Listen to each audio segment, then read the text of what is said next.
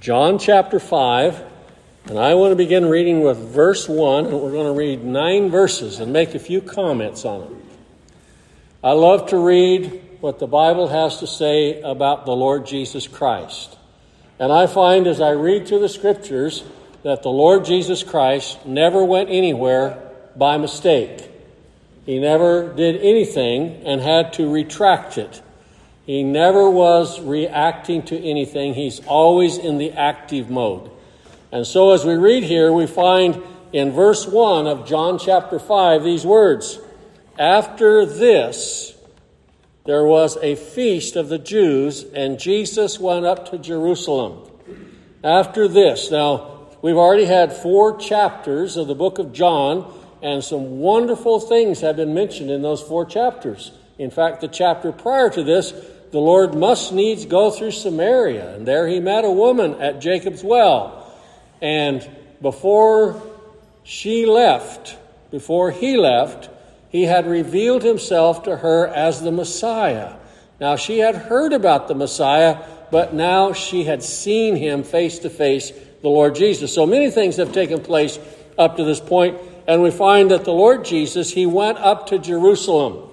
Now, there's a feast there, it tells us, and I read a little bit, and very few people can come to a conclusion exactly what feast that was. But there were 3 particular feasts that were mentioned in the Old Testament that Israelites, the male Israelites in particular, were to go to. One of them was the Feast of Pentecost, one of them was the Feast of Tabernacles, and one of them was the Feast of Passover. Well, it doesn't tell us exactly which one that was, but we find that the Lord is up there. Now, it tells us that he went up to Jerusalem because he had an appointment. Now, that word is not used in the Scripture, but we find that principle is used wherever we find the Lord Jesus. He had an appointment to keep. There was an appointment that had been made, and he was going to keep it. Now, that appointment was made in the covenant of grace, and he was going to keep that appointment. Don't you like going to a doctor and they keep their appointments? I like being able to make an appointment and go there. Well, the Lord has already had an appointment, and he's going to make sure that it is carried out because he is in charge of all things. He is God Almighty. Now, he has an appointment, and I know this because of what it says in the book of Ephesians. Ephesians chapter 1 shares some information about this Lord that we're talking about, this Jesus that we're reading about that is going up to Jerusalem.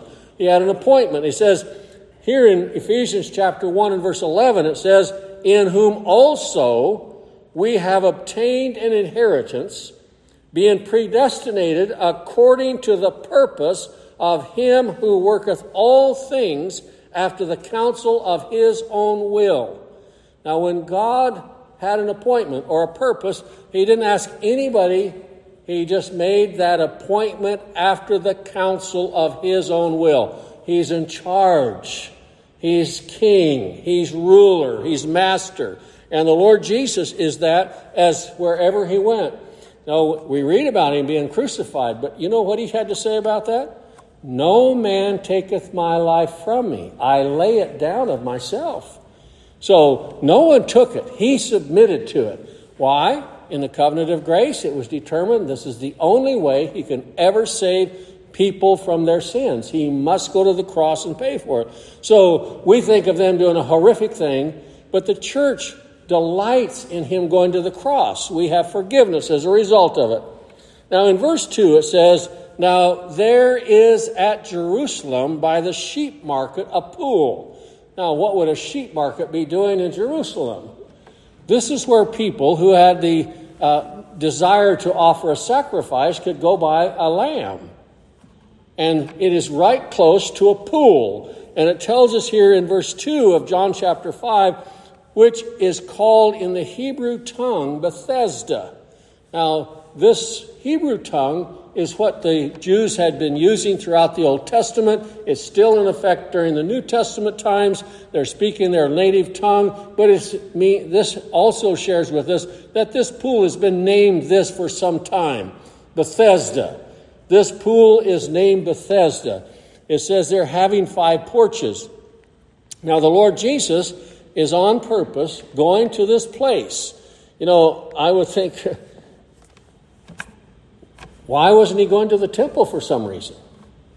Why wasn't he going to go talk to the high priest for some reason?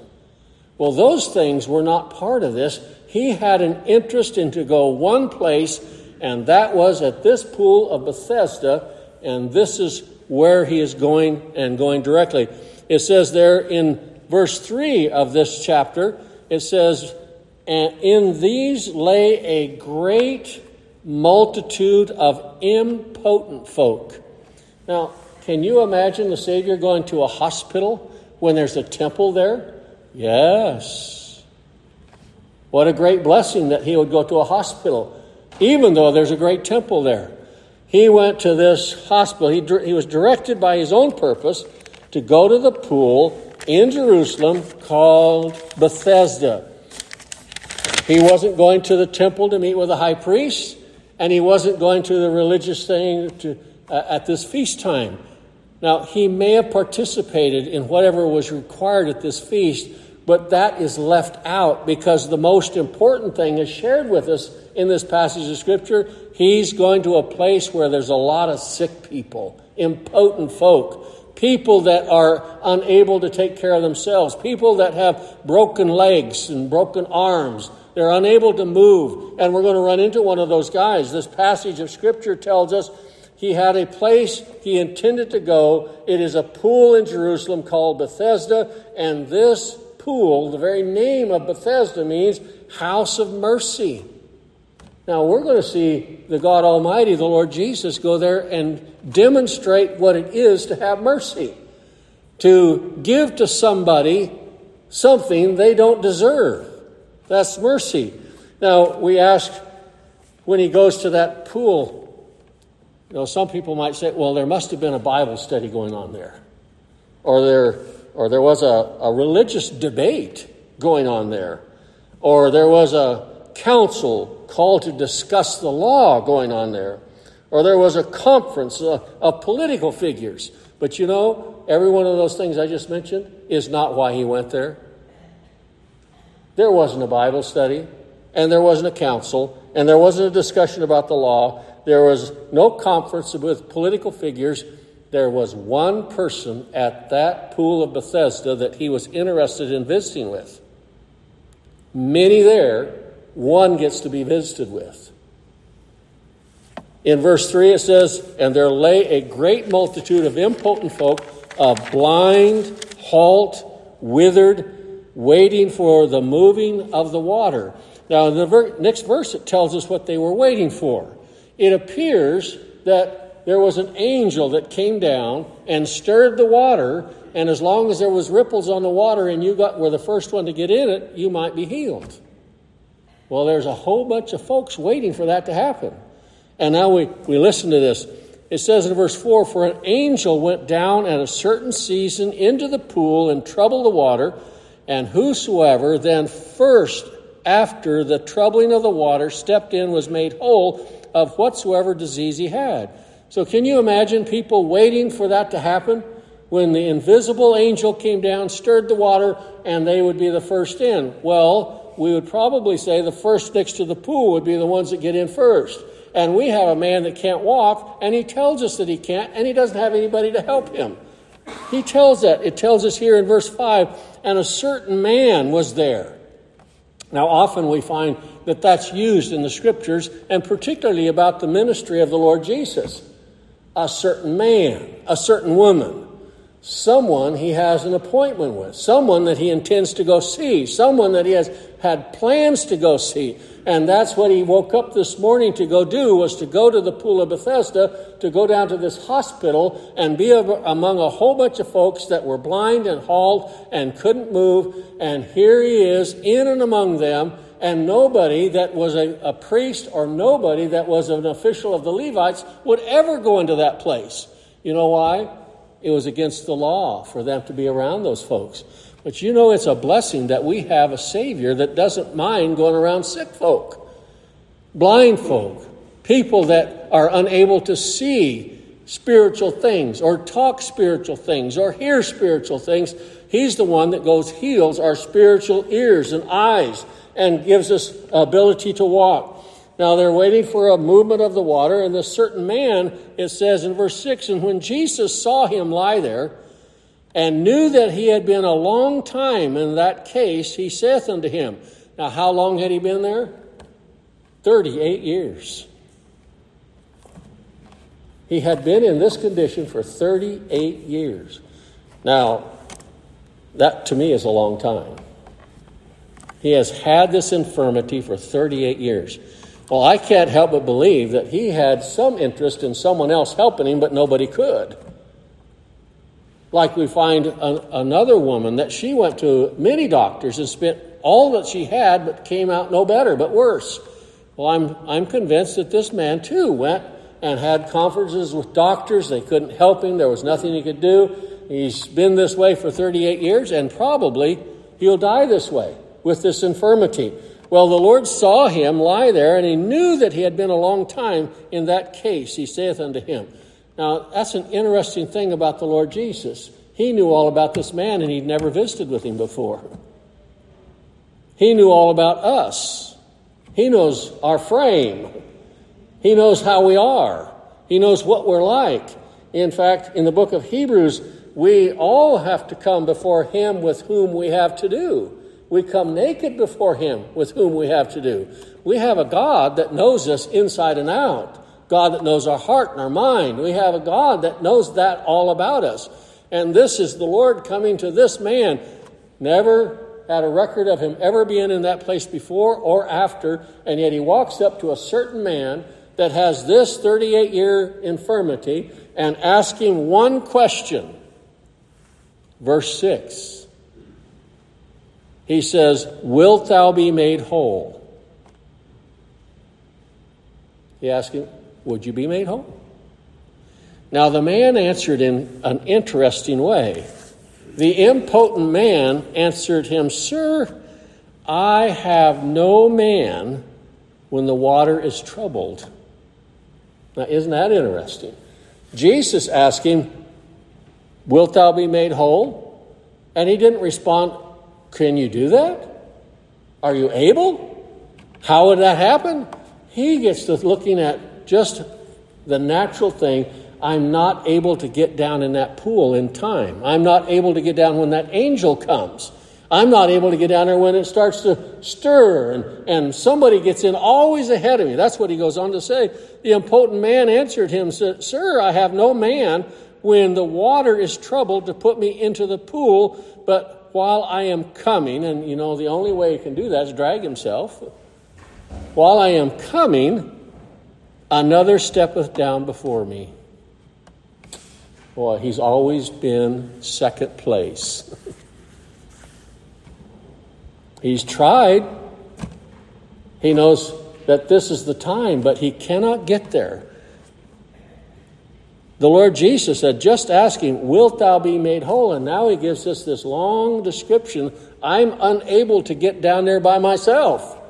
Nobody is here to help me. Well, I like what the Lord had to say next. He didn't ask him again, would you like to be made whole? He simply says this, and then we find the results.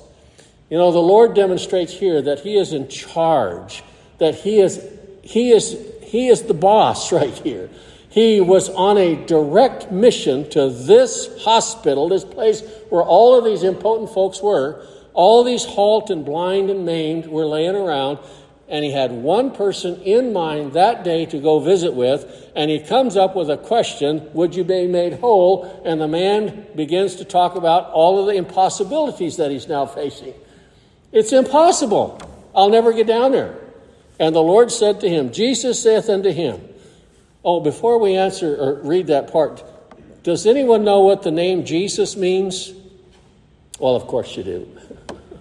They shall call his name Jesus. This is before he's born, and then he's called this after he's born. They shall call his name Jesus, for he shall save his people from their sins. Now that's a delightful name.